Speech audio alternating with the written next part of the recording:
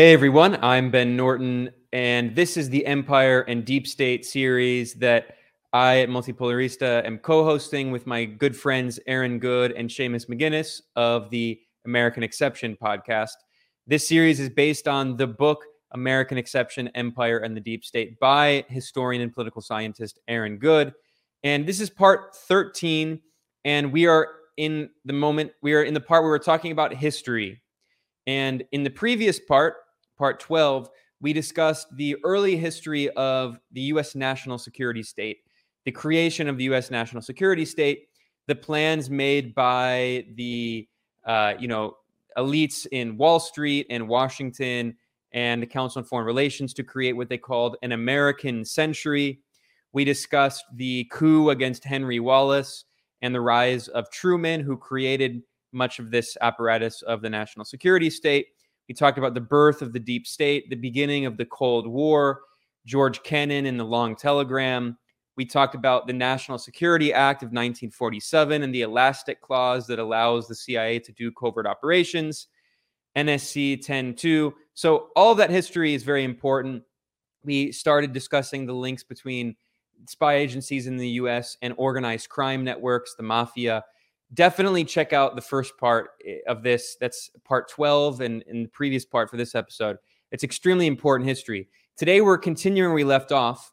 We're in the 1940s, and we're discussing the rise of the U.S. military-industrial complex. So, Aaron, let's get into the discussion of the beginning of the first Cold War and the military buildup. There was a huge part of that. We saw that the OSS, which became the CIA, many of these intelligence networks, at the end of World War II, were already planning on waging a Cold War against the Soviet Union.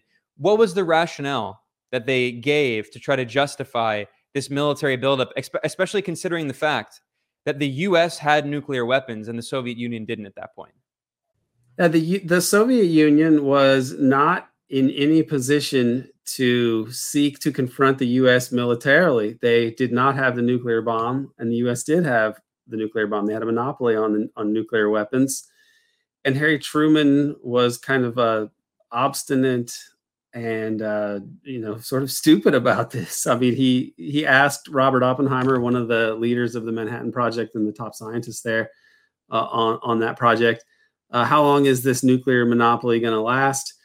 And then before Oppenheimer could even answer, Truman says, forever, he says basically, or what he's asked, like when they'll get the bomb. And then Truman says, they'll never get it. Right. So they were very arrogant about the power of having the bomb. And they used it as a way to bully the Soviet Union into submission diplomatically. Yet Jimmy Burns, the Secretary of State under Truman, at one point in negotiations with the Soviets, he says, I'm a Southerner. We carry our artillery in our pocket, and I'll pull out an atom bomb and drop it on you. Something to that effect, right?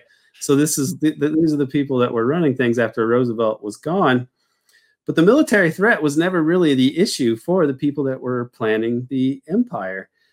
In the early years after the end of World War II, you have the establishment of the Marshall Fund, which is meant to help Western Europe rebuild, but it also sort of, builds ties between the Western European and U.S. economies. This money is conditional on Western Europe doing certain things, some of which are very friendly to U.S. businesses. So the Marshall Plan was also a benefit to U.S. corporations. You're giving money to Western Europe, and a lot of that money is coming right back to the U.S. But the Soviets actually wanted some money also to be able to rebuild, because most of their industry, especially in the western part of the country, had been destroyed by Germany, and whole cities had been destroyed. They lost 27 million people fighting the Nazis. They were not looking to fight. But there were problems with this U.S. plan for global hegemony over the capitalist world. And the biggest one was that the outposts outside of the United States, these big bastions of the U.S. empire, where the countries were more wealthy and were allies to the capitalist cause, which is Western Europe and places in East Asia, especially Japan, was going to be built up and folded into the U.S. The U.S. empire. Also, Taiwan, after the U.S.-backed nationalists have to flee China in 1949. They just hole up on Taiwan and South Korea later, and then Singapore and Hong Kong. Like, these are the countries that are brought in, and they need to be able to contribute to or participate in the U.S. economy. But the problem was they didn't really have, the U.S. had so much industry and could outcompete all these countries in the production of pretty much everything you'd want to trade internationally, that these countries would not be able to earn dollars. And this is the dollar gap. It's written about in NSC 68. And then when the Marshall Fund ran out, it was already a problem even when the Marshall Fund was going, but when it was going to run out in the early 1950s, this was going to be a huge problem for the planners of the U.S. empire, all of those Wall Street people, the Council on Foreign Relations, who decided how the U.S. empire should be run. They didn't have a plan for this. And so they have to grapple with it. How could you possibly allow, because the American Congress would not have been in favor of just giving money to these people, no strings attached, just so they could buy American goods.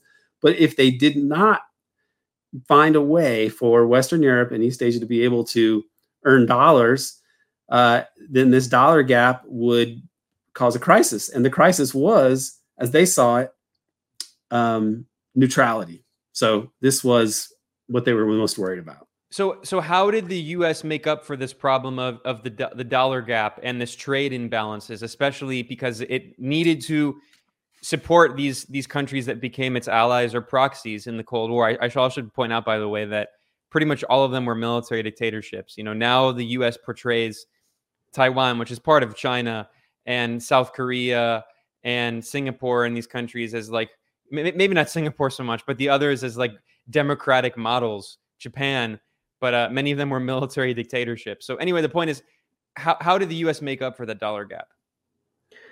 Well, they needed to, potentially, you could still manage the economy and have the U.S. participate in the international economy without trying to artificially solve this dollar gap problem. It would just mean that there would be less trade between the U.S. and Western Europe. And in order to keep the U.S. economy from, slumping or drastically suffering a downturn, you could have an increase in domestic consumption. You could try to restructure the U.S. industry to support domestic consumption and the raising of living standards in the United States. This is a very similar predicament to what the U.S. faced in the late 1800s. With the closing of the frontier, you had these economic problems that couldn't be solved just by allowing further Western expansion of like a surplus kind of immiserated population or a population that wasn't really faring well under the Gilded Age capitalism. They could always go to the West until they couldn't anymore, until the West was pretty much settled and the frontier was closed. And at that point, there were voices calling for moves in a populist or socialist direction. And they lost out to imperialist voices in the Spanish-American War.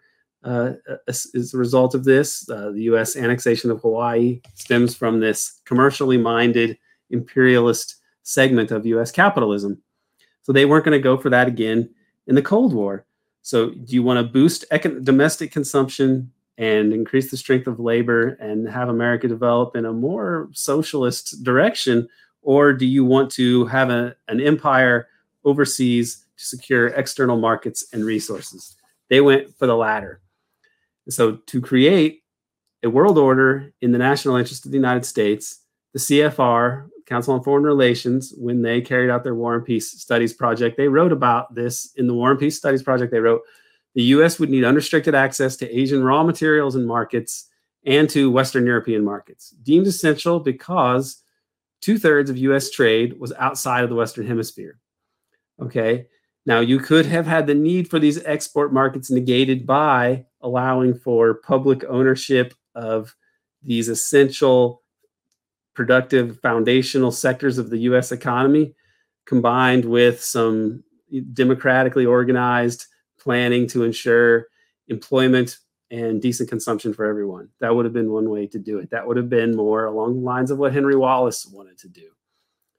But this would have been a non-starter for the CFR because as two of the best chroniclers of this time period write and point out, every ruling set of elites defines the national interest as the preservation of the existing set of economic, social, and political relationships and of their own rule. The national interest in a capitalist society is little more than the interest of its upper class.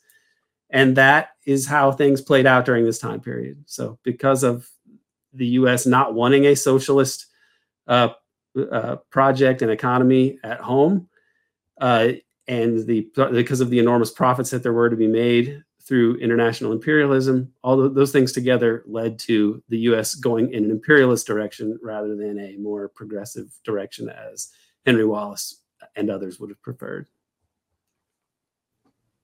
Right. And so on that sort of angle of alternatives to domestic consumption, I think it's important to note, one, that at this point in time, the Federal Reserve is really subordinated to the Treasury. And that really takes a turn in the 50s and leads to kind of the post-Bretton Woods system. We've talked about that a little bit before, but where those roots really begin is that the Fed agrees to a fixed rate for Treasury debt. And so that is essentially just holding up this entire debt creation system that leads to foreign markets that need to, basically foreign central banks have to change the way that they go about their reserves. It turns the dollar into this sort of primary position.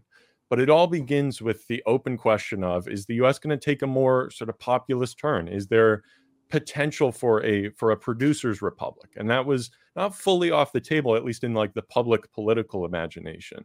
But at the same time, like, banks are lacking speculative markets. We see the rise of modern corporate finance, and that's able to sort of create just this massive liquidity boom that builds a American financial system that's able to reach its arms out across the world. Because in the interwar period, it lacked the ability to fully sort of integrate a U.S.-led system in that way.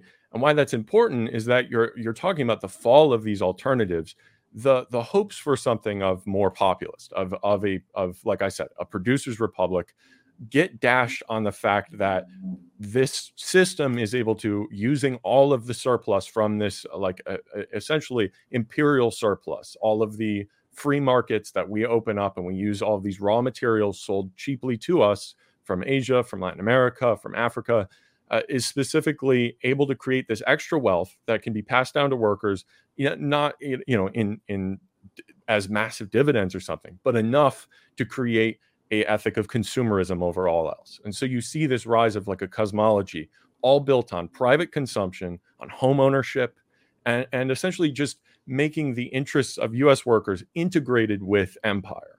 And I think that's a really important turning point here in terms of talking about the fall of any hope for an alternative. It ends at the point when the system is able to integrate them in and make their interests align.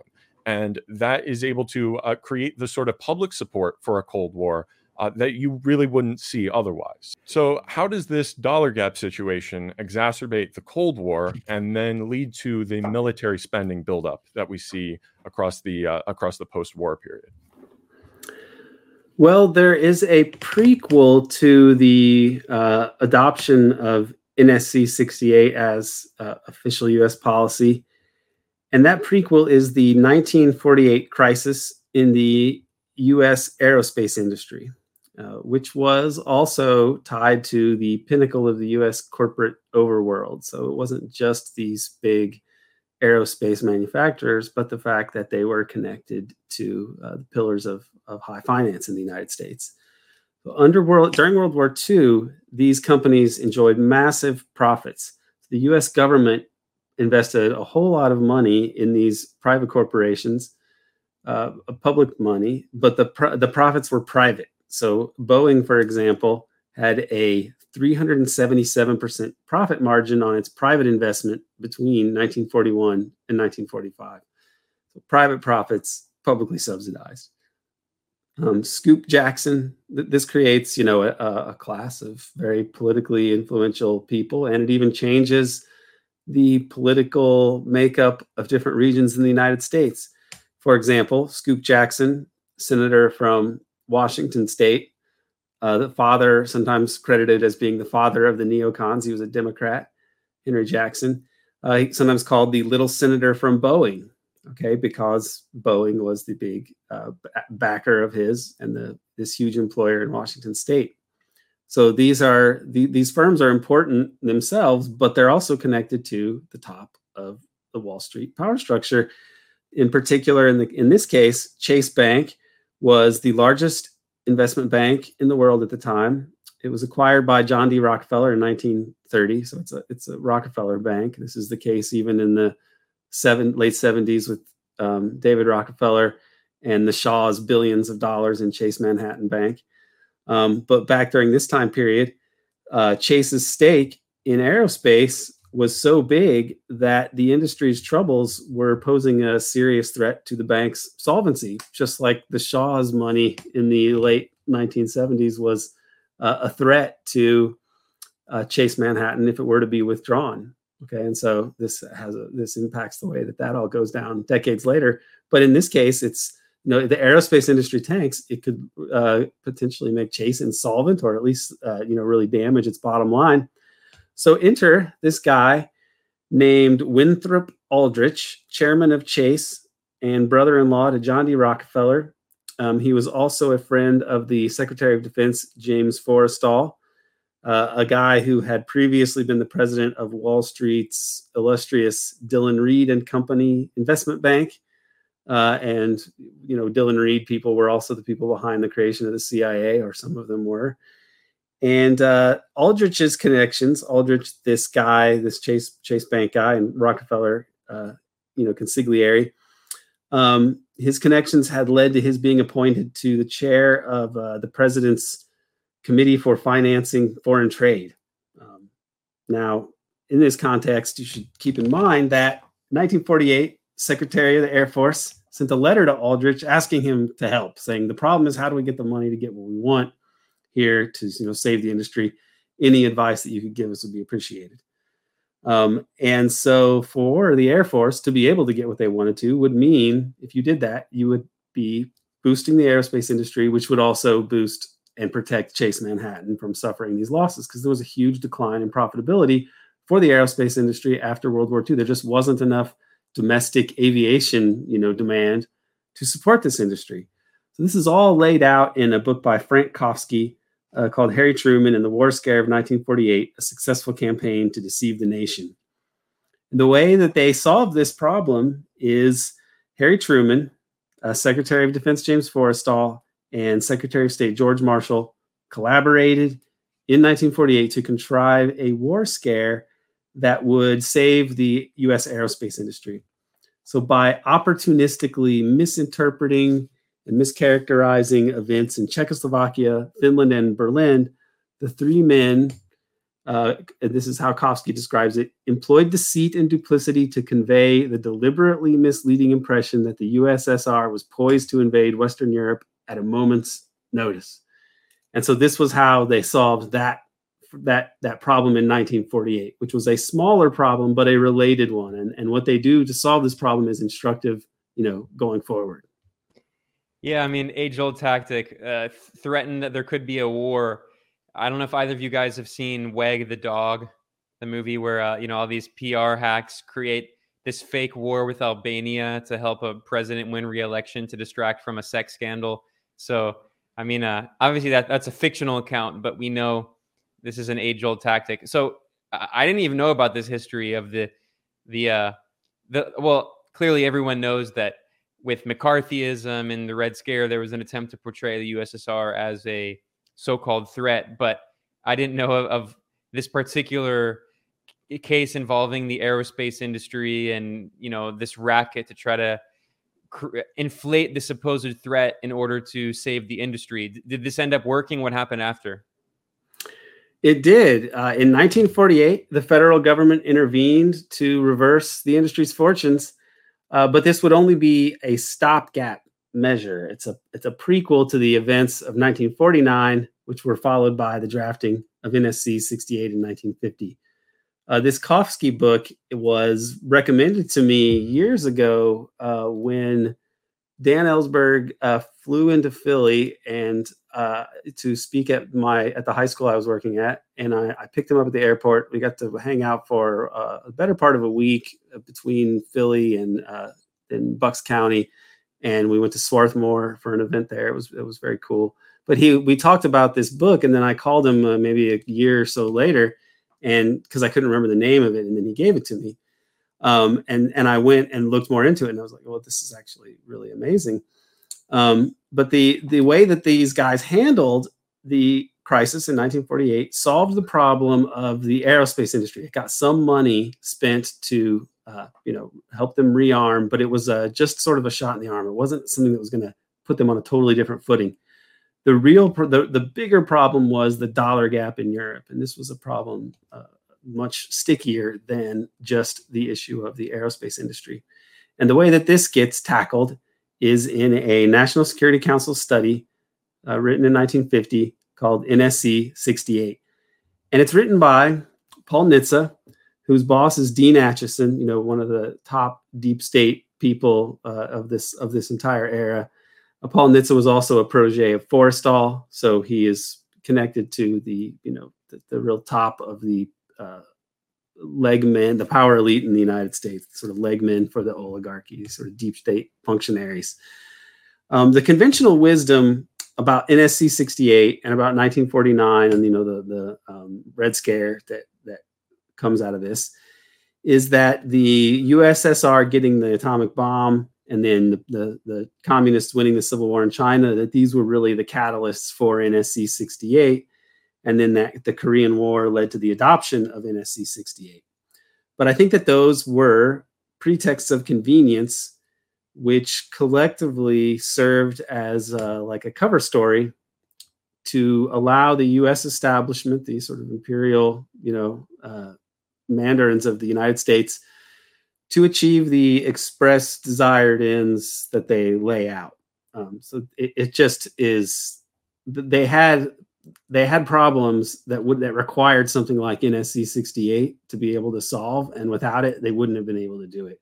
So these other areas, though I'm sure they were not happy about the Soviets getting the bomb or the inevitable victory of the Chinese communists, these weren't really the reasons for NSC 68. They were more like pretexts of convenience. And NSC 68 does not just call for a massive rearmament. It also has a relevance for the kind of mentality that came to prevail in the U.S. national security state, which is relevant to the state of exception. Okay, so there's one passage here in NSC 68 that I want to read that is relevant to much of the subject matter of this book. And they write, the authors of NSC 68 write, "The integrity of our system will not be jeopardized by any measures, covert or overt, violent or nonviolent, which serve the purposes of frustrating the Kremlin design, nor does the necessity for conducting ourselves so as to affirm our values in action as well as words forbid such measures." So this is kind of just a turgid way of saying this threat is so monumental and terrifying that whatever we do to fight the Soviets is basically acceptable. We can't really be too worried about trying to live our values and so on, because this is such a drastic, dire threat. This is more of an assertion that there is a terrible emergency and the state of exception is warranted. That's the implicit message here, and it's almost explicit. And this is relevant to all of the crimes that get sort of committed as a matter of course by the U.S. empire, in this time period, starting in this time period.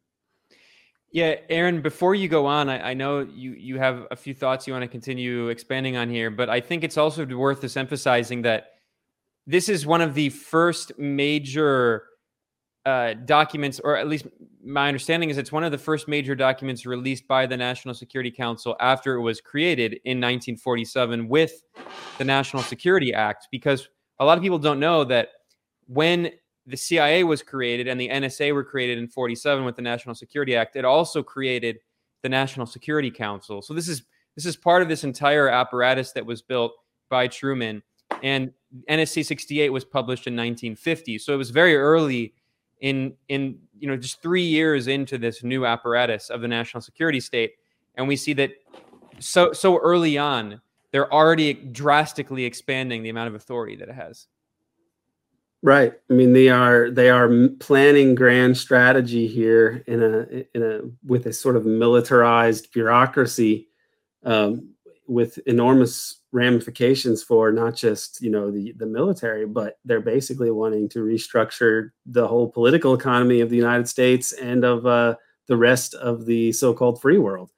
So this is extremely ambitious, and they more or less pull it off. Even though the justifications for it were largely exaggerated, and people, when you the things that have come out over the years show that the people behind it even knew that a lot of this wasn't quite accurate. For example, Paul Nitze in late 1949 argued nothing about the Soviets' moves indicates that Moscow is preparing to launch in the near future an all-out military attack on the West. Okay, because why would they? There's nuclear weapons. They've had enough of war. They have enough resources. What do they really need it for? They don't even really need East Europe in a normal imperial sense as a place to plunder and exploit. And you can argue that the Soviet Union exercised a kind of imperialism over Eastern Europe, because they did dominate those countries. But the rationale would seem to be of geopolitical security, that these are spaces that were used to invade the Soviet Union in the past, and so they didn't want to have hostile regimes in those countries, just like Ukraine today, right? Which we can come back to later. But this was the situation at the time, and people like Nitze knew that. Even there's another quote here from this one's from George Kennan, the containment father. And he writes, the damage we should be able to do in the Soviet Union is not affected by whether the Russians have the bombs themselves or not. Russia has only recently been through a tremendously destructive war. The Soviet economy has far less that it can afford to lose than we have, and the Soviet leaders will not inaugurate a type of warfare bound to lead to great destruction within their country. So Kennan, the guy who created containment and sent the long telegram and helped put the U.S. on this war footing, is still at least sober in this assessment. He points out it doesn't really, they're getting the bomb doesn't change anything. So it's not that they're not interested in invading Western Europe, and they're getting the bomb doesn't change anything. This is coming from some of the top, Cold War thinkers in the United States. And yet NSC 68 is still needed. And why is this? Well, I mean, in general, the whole global communist meta-conspiracy theory that they would cite to justify all sorts of repression and beefing up of the war machine, it's absurd given that Soviets again lost almost 27 million people compared to America's losing 400,000 altogether in World War II. All that Soviet territory, so much of it had been destroyed by Nazi invaders. And then with the finale of the war, the U.S. Launches a gratuitous massacre with atomic weapons that was there to intimidate the Soviet Union, to show them, hey, we have the bomb. Okay, so the Soviets are not, maniacs who have no, concern for their own security. They didn't want to fight the West. For their desire to avoid fighting the West was really overdetermined by a number of things, and U.S. policymakers knew it, but they still had to depict the Soviet Union as a threat. But in NSC 68, because it's not really intended for public consumption, as crazy as they are in passages of NSC 68, they kind of, if you pay attention to it, they sort of belie the urgency that they're trying to project here by making some honest statements about the economic side of it. So, for example, they write, if neutrality were to happen in Germany, the effect upon Western Europe and eventually upon us might be catastrophic. Okay, what would that be? Neutrality. I mean, they already are saying they're not going to invade. What does that mean? It means trade between the Soviet Union and Germany.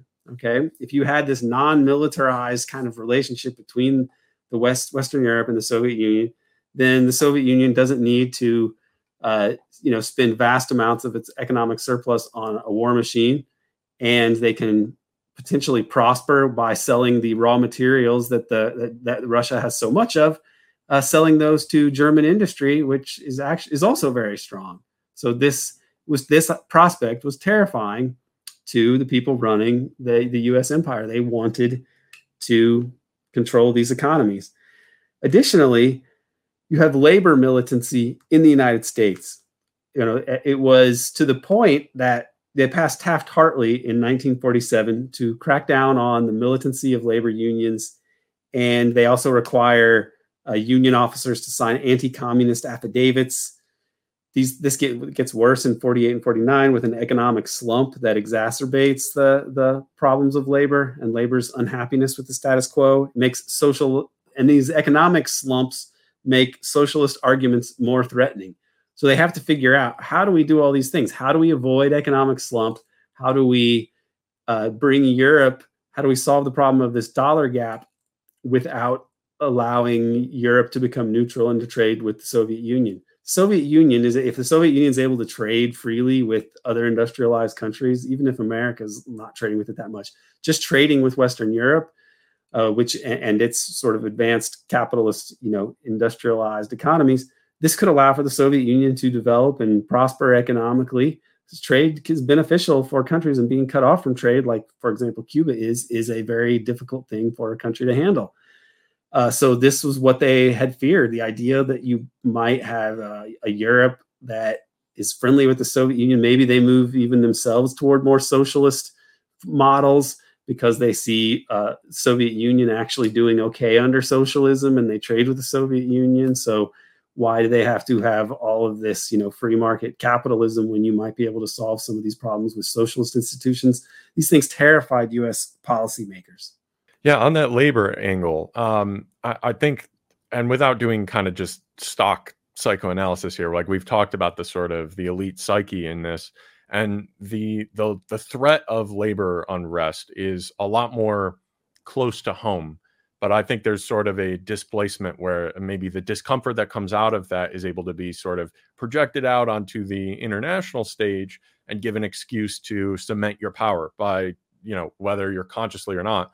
I think some of the buy-in among elites, though, comes from some amount of insecurity domestically that is able to sort of be poured out into something more productive than just trying to crack down on labor. Because like you're saying, like any kind of pushback domestically with labor, in terms of like open class warfare, tends to radicalize more people more than anything.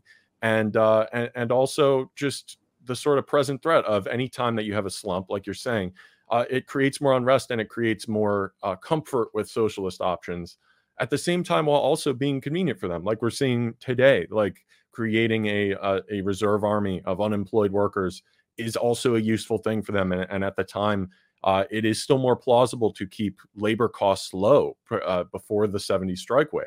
So we're in a very different sort of economic realm at this point than what we understand as sort of the elite mind today. But this also, as a response domestically, at least on the labor point, gives rise to what Mike Davis has called like the barren marriage of the labor movement. But that's not the only problem they have to deal with. So how does NSC 68 and then what C. Wright Mills called the privately incorporated permanent war economy, so that combination there, how is that able to solve these problems?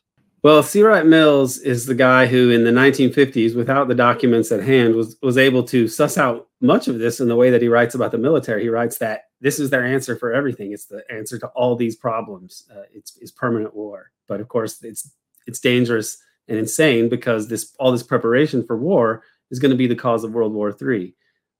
And he was proven largely correct, except by a miracle where they avoided a war during the Cuban Missile Crisis. But NSC 68 and the privately incorporated permanent war economy that it created solved these problems. U.S. actions during this time period saved the U.S. aerospace industry and its financiers. It ended the post-war economic slump. It served to stave off the impending threat of Western European neutrality, and it made labor weaker by elevating anti-communism to basically the status of state religion. And it also gave rise to this military-industrial complex. So it was you created a sort of Frankenstein of sorts that would be from that point forward would seek to perpetuate itself because it would make so much money and profits that it would be able to take a portion of those profits and put it into lobbying and manipulating politics and society to perpetuate itself. So besides the sort of top-down imperatives of the of the elites to create this economy, which led to the creation of the permanent war economy, the privately incorporated permanent war economy. You have the fact that it creates this military industrial complex itself, which is going to seek those same ends, but even more so, and on forever. So the dollar gap in the U.S. Or as the U.S. saw it, it led to this solution by the U.S. Big and vastly increased U.S. military spending leads to balance of payments deficits, which mean there are more dollars overseas. Okay, and this deficit spending is what's putting foreign all this military spending, putting more money into foreign central banks because the U.S. is running big deficits. And this creates a gold gap. So in a way, these guys are getting but you're able to justify to Congress all of this spending because it's depicted in Cold War terms. So it wouldn't have been as easy to get domestic spending this way, but maybe you could have if labor agitated enough and there wasn't an alternative. But the military thing becomes a solution, so it doesn't even have to come to that. The U.S. It sacrifices the U.S. gold position to be able to do this. And I'm sorry to cut you off, just to kind of reiterate what we were talking about earlier of the dollar recycling system, because I think it's important to drill home, and it's a little complex, especially if you're not kind of versed in econ. But specifically, this balance of payments issue is actually the U.S. is abusing its position with dollar primacy or dollar hegemony, where the dollar is becoming the reserve currency. And it's also taking advantage of the fact that there has to be an international market for government debt because there's just so much of it to go around. People have to start buying treasury bonds, and that's how we get the fall of Bretton Woods. But in order to sort of peg your currency to the US dollar as a part of Bretton Woods and have like a stable foreign exchange rate, central banks abroad have to have these massive reserves on hand in order to keep those exchange rates sort of in order or stable. And so that creates this system where the US is able to essentially just outsource the cost of their military empire onto the rest of the world, but it's still destabilizing. And that's why you have the run up to Nixon formally ending Bretton Woods, is that it slowly starts to erode the stability of the financial system because there's so much liquidity coming out and so much just massive amounts of debt being created that it's destabilizing the US dollar's role as a sort of measure of value across the entire globe because they're so busy abusing that status for the ends of empire. Yeah, this is a manageable issue for a while, and it's not so much a recycling system for a while until you have the end of Bretton Woods. And what I mean by that is that treasury debt was convertible, or dollars were convertible to gold, and that's why the U.S. was losing gold, month after month, because and basically this continues all the way up until I believe the last months of Kennedy's life, because Kennedy was actually trying to reverse this policy, which to my mind is a very underexplored aspect of all of the background to the Kennedy assassination. But when the U.S. has the dollar still tethered to gold, so it's like 1/35th an ounce of for a dollar, like a $35 to an ounce, right? That's what Bretton Woods puts gold value at. They're basically, instead of recycling it, countries can ask for gold for their dollars. And so the U.S. privilege at this point is not as abusable as it would be after Bretton Woods falls in 1971, but I don't want to get too far ahead in this particular story. The issue at the time was to solve the dollar gap problem because the people running things were not so worried about the U.S. financial position in terms of the gold position. This is sort of similar to today, like these guys that talk about shrinking the federal government to where you can drown it in the bathtub. These are people who don't really care about the solvency of the federal government and the financial security of the U.S. as a nation state, because their class interests trump any kind of real conception of the national interest. Like they basically replace their own class interests with the national interest to the extent that they can. And so it was really going to be damaging the U.S. gold position by doing this, but it didn't matter because they had things on their mind, which were establishing an international system that would allow them the maximum amount of power and wealth. And so if that means sacrificing the U.S. gold position, they didn't mind doing that. And the way that this worked was you have NATO countries spending money on weapons, sometimes to the U.S. So they're sometimes selling things to the U.S. because the U.S. is going to need, different materials and things to support this huge war machine. And it's a way to deal with economic slump in a centralized management of the economy, but in the least socialist way possible. Okay, because you're basically creating money or creating weapons that are hopefully not going to be used. Most of them, a lot of bombers and so on, get mothballed, and they just keep manufacturing these things. It's a never-ending kind of a thing.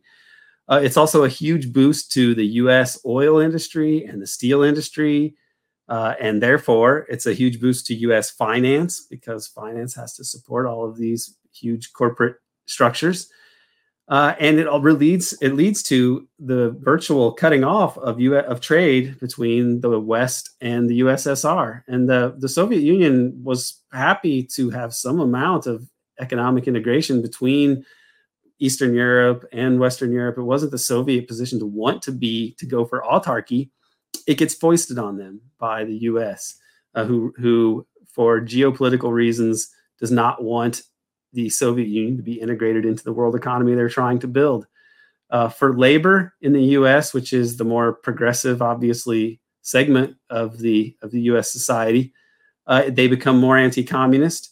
They become tied to the war economy and invested in the war economy, and it stabilizes U.S. prosperity and is a way to keep this menacing army of unemployed from getting too menacing.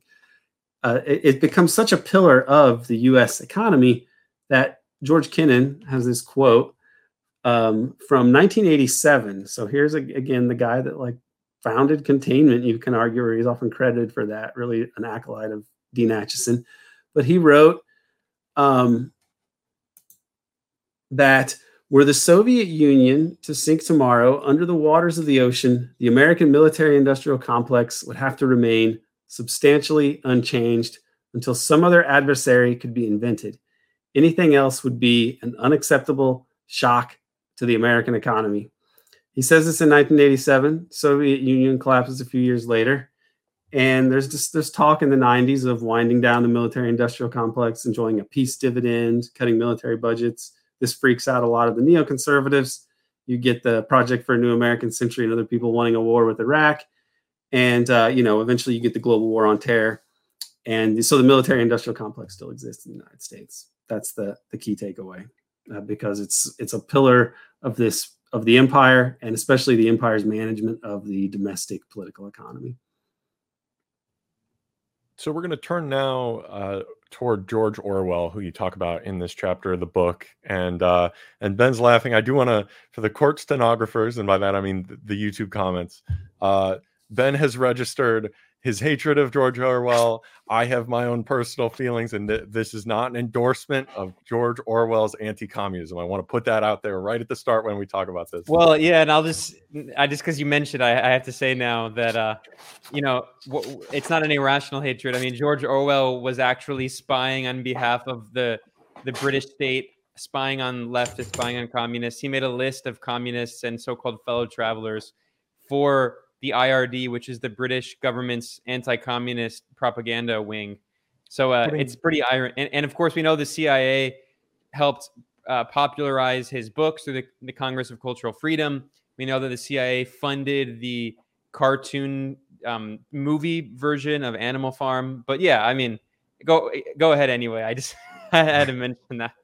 I figured we had to put it out there because putting out secret lists or lists of dissidents for the secret police is what I think a lazy writer would call Orwellian, which is just a trope that is so exhausting. And so Aaron, to his credit, doesn't just say, "Oh, the deep state's very Orwellian." I think I would have gotten very mad at the book if that was. Well, the deep state is very Orwellian. It is in the sense that ironically Orwell was working with the deep state.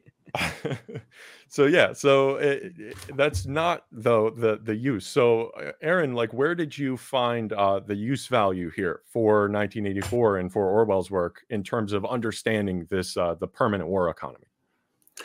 Well, Orwell is an interesting guy. He's not someone that I think it should be anyone's North Star for trying to figure out history and politics. When he said, I think it's good when he writes good things, and I think it's not helpful when he writes, stuff that's dumb. So I'm not really looking to explore his anti-communism, which I find kind of like shallow and kind of silly and kind of uniquely British, kind of born of a British aloofness and so on, and smugness. Forget all of that. But his critique of liberalism in the war, at wartime, is, I think, useful. And additionally, he makes comments that are very much, he has passages in 1984 that are extremely relevant to this. One of the best, I think, passages in literature that deal with this kind of an issue. It's similar to ideas that would be expressed in C. Wright Mills's work, but it's in a, because it's literary, and so it's written in ways that are maybe more punchy, perhaps. He wrote that the aim of war is to use up, in an advanced, capitalist society, the aim of war is to use up production without raising living standards, and that there's a historical problem for elites that arises with the invention of machines in general. Okay, because as Henry Wallace was pointing out in the U.S., in the New Deal years, problems of material production have mostly been solved. We can produce enough material to build housing and roads and food for everyone. We can basically eliminate material deprivation, at least in the United States, and eventually to the rest of the world, if they wanted to do that. But this is a problem for elites. And that they don't really want to eliminate these things. It's not in their advantage to have living standards so high and people so comfortable, because they can participate more in life and have other concerns rather than just material concerns and just trying to survive, which is it's not ideal for capitalists to have that kind of society. You have more power if people are kind of desperate and have to be employed to work or to survive.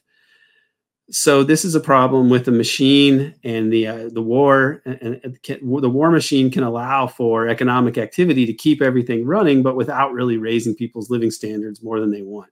Now this can kind of be done not just with the war production, but with finance. I mean, when you think of the role of finance in making everybody really poor in the United States, it's really something. People would argue that, like, if you did these things, if you try to address these issues, it would cause all of this inflation. But that argument is kind of crazy, because think of how expensive it is to employ everyone in the United States when healthcare is so expensive, or when housing is so expensive, or when student loans are so expensive. Like these actually add enormous, like, by financializing everything, you're really, putting enormous burdens on people in a way that it's decreasing their material security on purpose. You're basically making them have to pay all of these rich people just to be able to live a decent life at all. So this is something that you see in the way we structure our society still, besides the military production. Yeah, Aaron, the point on precarity there, it's like you don't even need the material deprivation. What you're saying is, like, the financial system, things like health insurance, keeps even a Wall Street banker. You can be making $1 million a year and live in Manhattan, and you're still one bad break away from being out on the street or being driven to bankruptcy by an illness or by your child's illness. And that is a way to let people live in sort of material splendor, that they're wealthy, they're in the top 0.1% of wealth on earth, and they still get to sort of have that imposed on them while still agreeing with the system, because they like materially benefit in a way where, of course, they're going to side with the ruling elite. They are the ruling elite, but they also get the sort of the coercive aspects put on them at the same exact time. And that's sort of the innovation of a financial system in this way. Yeah, and I mean, they in the United States, they believed, you had classical economists, in the early parts of the 20th century and the late 1800s that were saying, that you could, by looking to crack down on rent seeking, by in the way the classical economics would recommend, you could, and the way technology was advancing, you could really solve all of these problems, economic problems, and live in an age of abundance. But that never happens. This golden age never arises in the United States. People like Henry Wallace and others wanted the U.S. to be a land of economic, plenty, and this never comes to pass. You have this artificial scarcity that is maintained, and this is the military-industrial complex is one way to do it. Even as it also provides some like stability, so you don't have them entering any sort of depression. You can even have an economic boom for a number of decades, which the U.S. did enjoy after the war, in part because of military spending. But it's very much dependent upon the imperial posture towards the world. And so there was never the intention of the real leadership in the United States to create a prosperous, secure society where human technology is used to maximum effect in terms of improving living standards in the United States. And that to that point of the classical economists, people like David Ricardo, who I was unfortunately an econ undergrad, and pretty much one of the main things that you learn about trade theory is this idea of comparative advantage. And Ricardo is really like the poster child of a lot of like trade economic theory. And in reality, what his theory was in terms of like the progression of an economy is not all, it's a different form of this than Marx, but he still sees the capitalist economy as leading to something called a stationary state as a result of rentier income. And so like what that's based around is this idea of, and you bring up Michael Hudson, who's a regular on Multipolarista, talking about that economic rent is, quote, income that has no counterpart in necessary costs of production. And so when someone like Milton Friedman says, oh, there's no such thing as a free lunch, there very much is such thing as a free lunch, but it's taken by the elites. It's taken by rentier capital.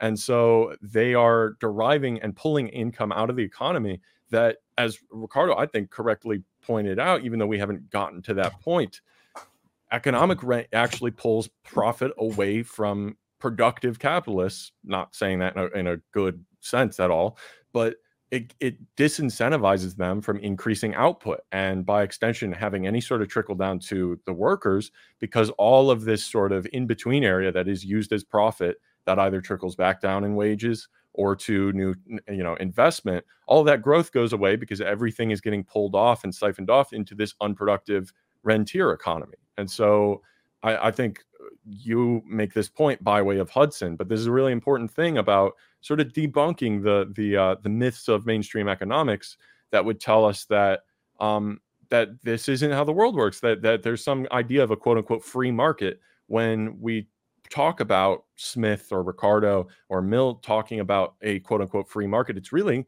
an economy free of rentier capital, not of just lack of regulation or whatever it even means at this point, because that has never existed. It's always been sort of centralized and had this coercive aspect all the way down, and even in the like so-called free trade periods.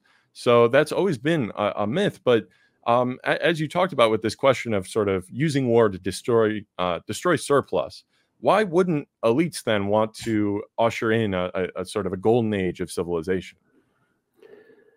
Right. If we look at things like Star Trek, where they have solved the problems of material, deprivation, and the argument put forward by the people that create that show and other sort of related ones is that this would allow for humans to pursue, doing meaningful things with their lives, exploring the universe and so on, rather than just being looking for a way to be exploited, which is what capitalism demands. It's like the joke is the only thing worse than being exploited by capitalism is not being exploited by capitalism.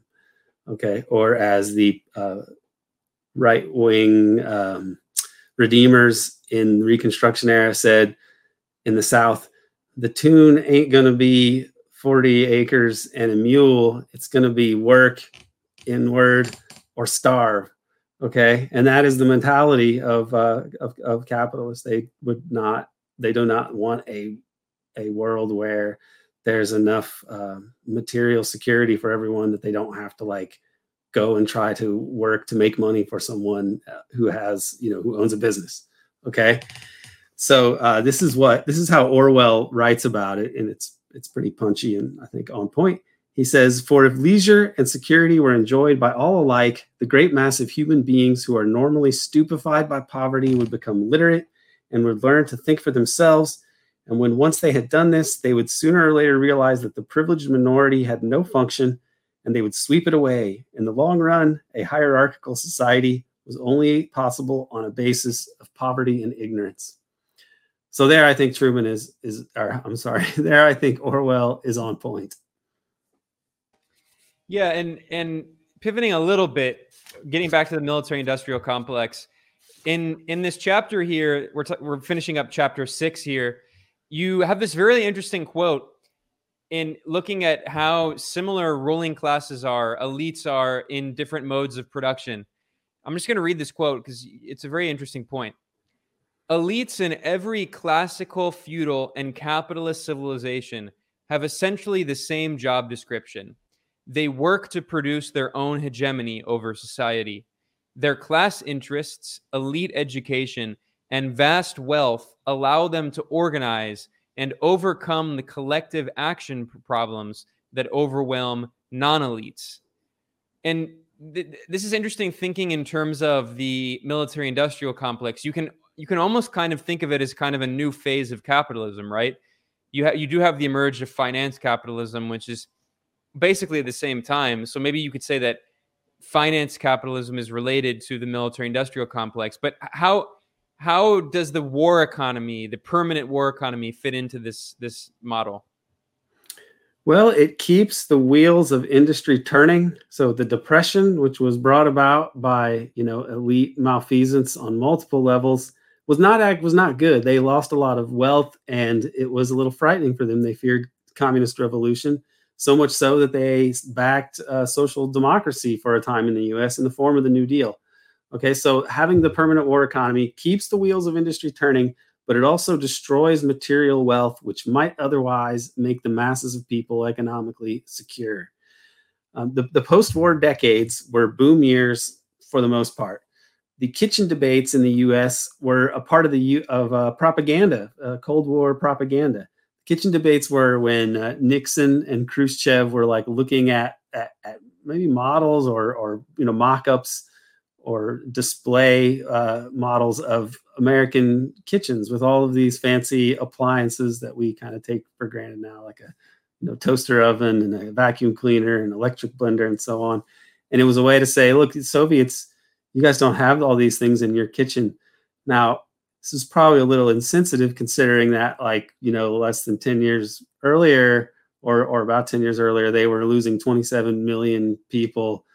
Some of them, starving to death, like the siege of Leningrad and other things. Like, it seems a little insensitive to be boasting about your fancy mop and glow or whatever. But that's what they were doing, and it was a way to say, like, capitalism delivers the goods to people. Okay, so this was not. They weren't wanting to subject the U.S. to like Indonesia style domination and exploitation and immiseration, like the U.S. would do in places like in Indonesia, under Suharto. But they were not wanting to have a prosperous country with institutions that were not controlled by capitalist powers. So this PR part of the U.S. is the propaganda part of it. It also helps to explain civil rights in this same era. Unfortunately, the U.S. did not like the fact that the Jim Crow regime in the South made the U.S. look bad to foreign countries where they wanted to win people over, especially in places that were going to decolonize. They wanted them to come to the Western side, which was really to become neo-colonized. Okay, they didn't want them to be thinking that the Soviet Union was better and that the U.S. was just more of white supremacy, just like the Europeans. They wanted to help with this and look better, and civil rights was hurting them, or the lack of civil rights was hurting them. And so the establishment supports civil rights, and between the brave and admirable activists and then the tippy top of the U.S. power elite, which controls the media, they were able to get rid of Jim Crow, which we think is a good thing, but there's a deeper story there. So Orwell was a little bit off in predicting that they wanted the people to be so just totally miserable and near destitution, but his bigger issues were right. He was correct, especially when we see the deep state's backlash in the 1970s, which leads to the Reagan Revolution, and the shadow of which we've been living in ever since. So as we're wrapping up here today, what should we take away from the Truman years and the launch of the Cold War? Well, John Foster Dulles said in a passage that's quoted, ubiquitously, he said, "In order to bring a nation to support the burdens of maintaining great military establishments, it is necessary to create an emotional state akin to war psychology. There must be the portrayal of an external menace." Now, he would go on to be the Secretary of State under Truman's successor, Dwight Eisenhower, but that is a good explanation for what happens during the early years of the Cold War and how the military-industrial complex got established. As far as weighing in on Truman as a whole, last two paragraphs I'll read from the book, and I can put them on the screen here. For the corporate overworld, the utility of the Cold War was manifold. The military generated massive profits. Anti-communism served as a pretext for covert operations to ensure that decolonization became neo-colonialism. Domestically, anti-communism allowed for organized labor and the political left more broadly to be largely neutralized. And yet, the privately incorporated permanent war economy did not spell meager subsistence for the American people by and large. Labor unions were relegated to the middle levels of power, with real decision-making taking place in the higher circles. Still, there was a large and growing middle class, due in part to the business of military production. In the 1950s, it was part of U.S. propaganda to contrast high U.S. living standards with life in the Soviet Union, as evidenced by the kitchen debates between Nikita Khrushchev and Richard Nixon. While the immediate post-war years were characterized in part by economic slump, the 1950s were widely, if unevenly, prosperous, owing in part to the war machine. The military Keynesian foundations for the prosperous 1950s were laid by the administration of Harry S. Truman. But whatever might be said about Truman's New Deal sympathies, the facts remain that his administration massacred over 100,000 with atomic bombs at Hiroshima and Nagasaki, set off an arms race with the potential to end human civilization, started the Cold War, created the CIA, and brought the military-industrial complex into existence. This is not to place too much emphasis on the man himself. Rather, it speaks to the nature of American society that prevailing forces would tragically select such a man for such a position at such a point in history. Very well said. That is a great note to end on, and it would be a good place to just put an end to this episode. But I do want to ask you one other question, Aaron, just because we're going through chronologically here, talking about the history of the U.S. national security state, the military-industrial complex. I just want to kind of briefly address contemporary politics and how this relates to politics right now. Because, of course, we're in a new Cold War, the second Cold War, and the adversaries in this new Cold War are basically the same, especially in this era that we're talking about leading up to the 1950s, right? The Soviet Union was allied with Communist China, with the People's Republic of China at the time. This is before the Sino-Soviet split. And we know that these war planners, after the communists won the Chinese Civil War in 1949, that in the 1950s, these U.S. war planners, when they were planning for a potential nuclear exchange with the Soviet Union, we know because of Daniel Ellsberg's book, The Doomsday Machine, that they set up the system so it would automatically launch nuclear missiles, not only in the Soviet Union, but also China. So for these war planners, China and the Soviet Union at that time were joined at the hip. They were inseparable. And of course, in the 1960s, the late 1960s, that falls apart with the Sino-Soviet split. But anyway, the point is that now we see a situation that is in many ways similar. You know, people talk about how history doesn't repeat itself, but it echoes. And we see a lot of historical echoes right now. We see a clear Chinese-Russian alliance. In February, before Russia invaded Ukraine, in the first week of February, Putin met with Xi Jinping, the Chinese president, and they released this 6,000-word joint statement, this kind of manifesto. So what kind of lessons do you draw from this era the Truman era to understand the U.S. kind of imperial designs today for the new Cold War against both China and Russia? Well, I think that you can look at the actual maps and look at geography and then trace that to what leading thinkers have put forward in the US and the UK. I'll talk about Halford Mackinder. Okay, he's a famous geopolitical theorist of the early 1900s for Great Britain. I have a map here with that sort of shows his general theory. If you can put it in map form, he talked about Eurasia as the world island, the world island of Asia, Africa, and Europe, basically. Okay, and he especially Eurasia is like the world island, but then some formulations would say, look, they're all one landmass because of Africa. So he sees the heartland as this mostly, of the middle part of Eurasia, which is mostly Russia, Tibet, Mongolia, and so on. He called that the heartland. And he said, who rules East Europe commands the heartland. Who rules the heartland commands the world island. Who rules the world island commands the world. Now, this gets put into practice by the British strategists for the British Empire. But of course, they can't really take over Russia and control it. So the question is, how do you sort of negate the power, the potential power of all of this land and resources and all the human beings that live in these areas, because they could potentially be a kind of unstoppable force if they were ever organized and bent on imperialism. So this thinking has been influential in the United States. And you see in the map that there's this area in the middle that gets called sometimes like the pivot area or the rimlands. And this is Eastern Europe and the Middle East and South Asia and Southeast Asia can be described this way. So it ends up being this whole swath that borders the two big communist powers, during the Cold War, the People's Republic of China and the Soviet Union. So, and this traces back to, it's very relevant to understanding today because the U.S., again, as with NSC 68, is trying to quarantine Russia with all of these sanctions and so on, trying to stop economic integration between Russia and Western Europe. And this has relevance to World War. If you look at World War I, what the Germans were trying to do, which again really frightened British policymakers. And you can see this map here where they had planned to, before World War II, most of it was completed, before World War I, they'd planned this railway from Berlin all the way down to Baghdad, as the name suggests. And there had been a lot of oil discovered, and it was becoming clear to industrialists that oil was the way of the future.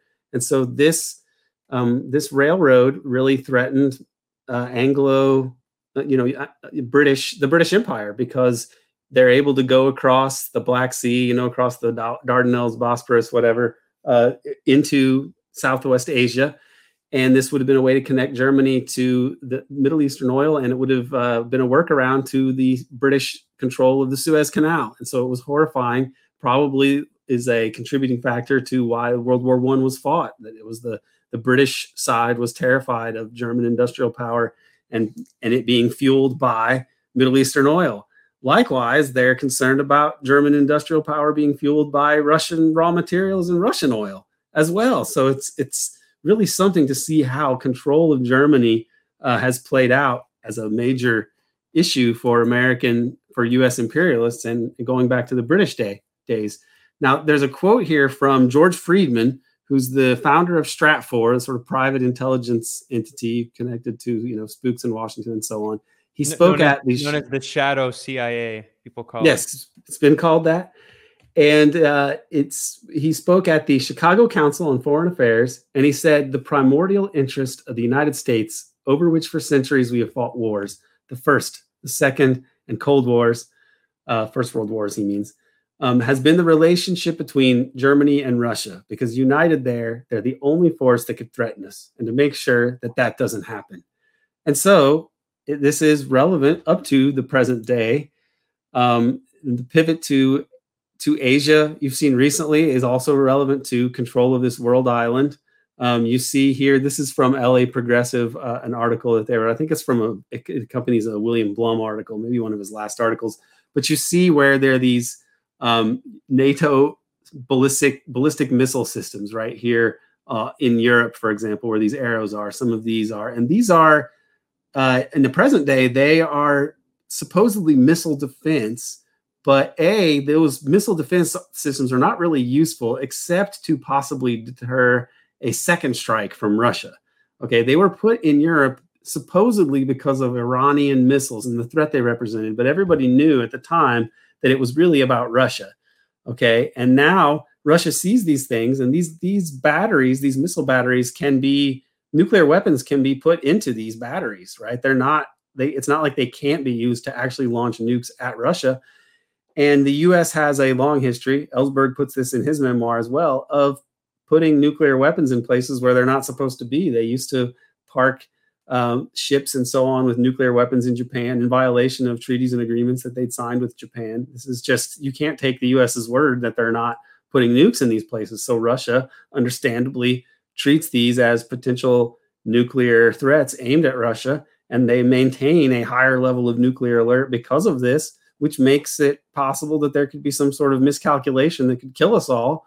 And there's all sorts of reasons to not engage in this kind of behavior, but the U.S. wants to for imperialist reasons.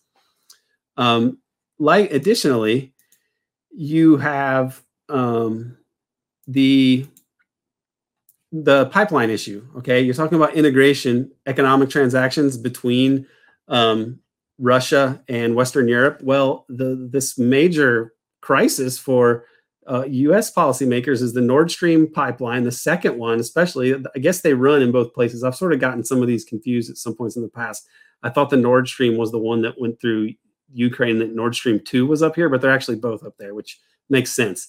But they already transfer a lot of hydrocarbons through Ukraine pipelines. Also, the Nord Stream 1 pipeline, which is shut down. Nord Stream 2 was supposed to come online right around the time that the Ukraine war starts. And this seems to be the longer-term solution for Germany's energy issues and really the rest of Europe. But the U.S. has not wanted this to go forward, and this has to be a factor in what the U.S. is trying to do now. They're trying to more or less recreate the bipolar world that was established within SC 68. And bringing people into NATO means that these European countries will have to spend a certain amount of their GDP or their national budgets on weapons, which of course the U.S. is going to sell them.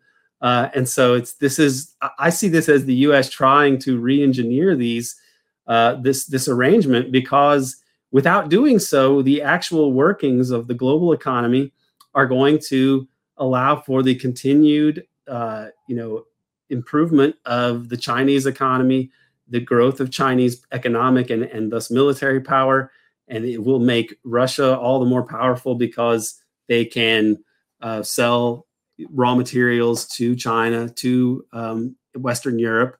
And this is a huge threat to the U.S. It's basically the same threat in many ways. It's the same threat that NSC 68 was created to deal with. And now these other sanctions regimes and this war in Ukraine is designed to more or less maintain U.S. hegemony. So if people are thinking like, I don't understand why the media would be pushing this Ukraine war if it wasn't really like important or the moral thing to do for the United States, it's because this is really a war for the U.S. empire to stop these historical trends, which were pointed out by people more than 100 years ago, that Eurasia is an enormously powerful source of raw materials and potential industrial and military power, economic power, and that for Western imperialists, you're going to have to try to control this or contain it.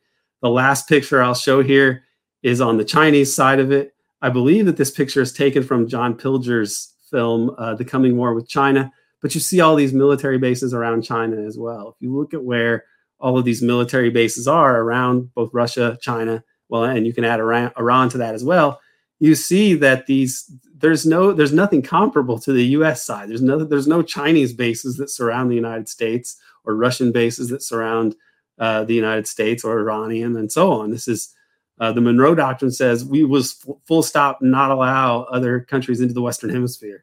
Okay, so the U.S. is able to say this whole hemisphere is its sphere of influence, and you better not make any inroads there.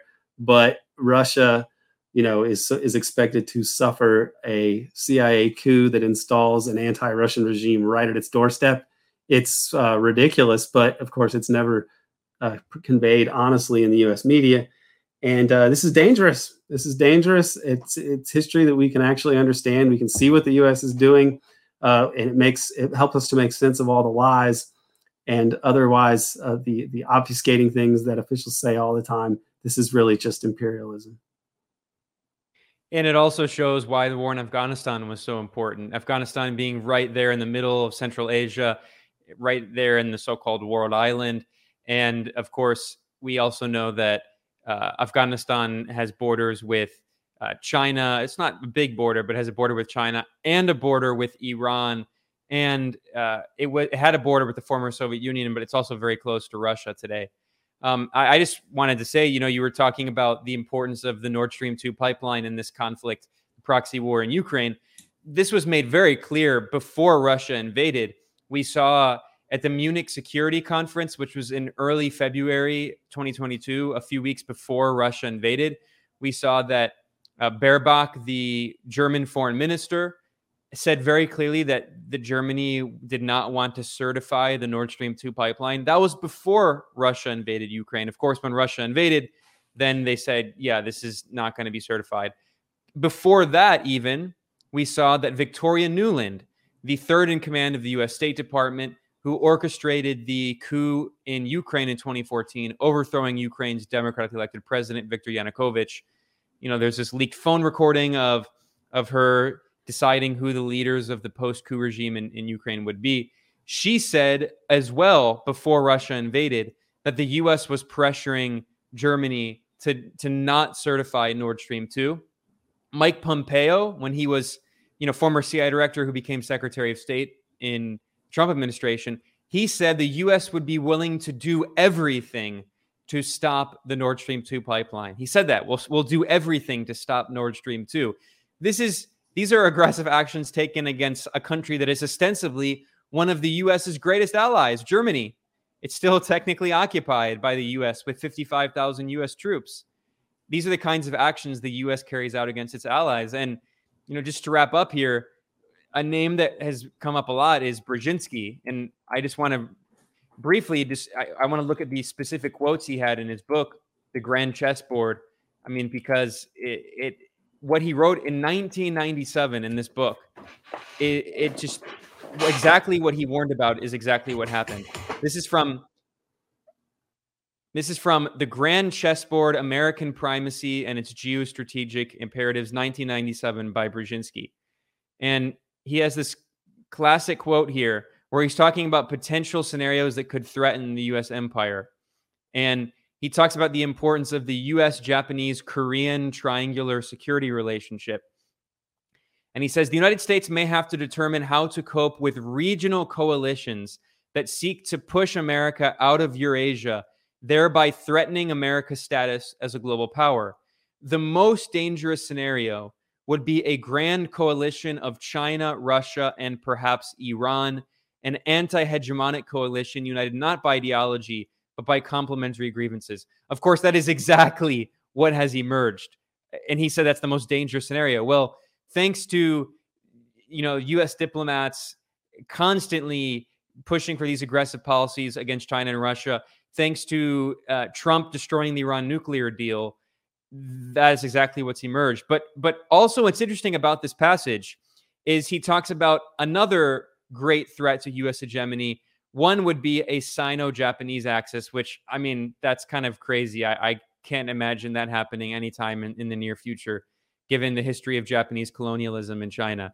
But what you were talking about earlier, Aaron, the other point, as the Stratfor founder said, the biggest threat to U.S. hegemony is a potential Russian-German alliance.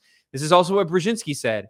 He wrote, also quite remote, but not to be entirely excluded, is the possibility of a grand European realignment involving either a German-Russian collusion or a Franco-Russian entente. One could imagine a European-Russian accommodation to exclude America from the continent. So what he warned about here in chapter 2 is exactly what the U.S. is doing, acting on now, to prevent that kind of Eurasian alliance, to maintain U.S. hegemony. And in the process, the U.S. is destroying Europe's economy, bankrupting German industry, which is at the heart of the European economy. And we see the consequences, gas prices, oil prices skyrocketing, energy bills across Europe are insanely expensive. We see German capitalists warning that their industry may go bankrupt. We see German labor unions protesting and saying that this insane policy of sanctions on Russia, the largest energy provider to Germany, is going to bankrupt their industries. And obviously, clearly, there are major there's a major class conflict and irreconcilable differences between German capitalists and German workers. But if the German industry is completely bankrupted, that hurts both of them. So this is one of those scenarios in which the German capitalists and the German workers are being completely shafted. And the only people who benefit, of course, are U.S. capitalists, because they have fewer competitors and a bigger market that they can flood U.S. products into in Europe. Right. I mean, all those things that that Brzezinski points to are pretty much coming true, except for the Sino-Japanese one, which he says, which from our perspective seems far-fetched, and yet I don't know that if things continue to look bad for the U.S., then something that's unthinkable like that might actually be more possible, because the Japan has been tied to the U.S. economy, but as the U.S. and the U.S. dollar, but as this system changes, they may, there may be some real radical changes. I mean, I just think the Japanese people could wake up and look at like what the LDP is and how the U.S. has run that country, and managed it, and essentially turned it into a colony, more or less, just by dominating the commanding heights of its economy in different ways and being so intertwined with the Japanese elite. So you really see what the U.S. did in World War II, that it essentially, you had the anti-communist pact of Germany and Japan, the two pillars in the East and West, Italy too, but whatever.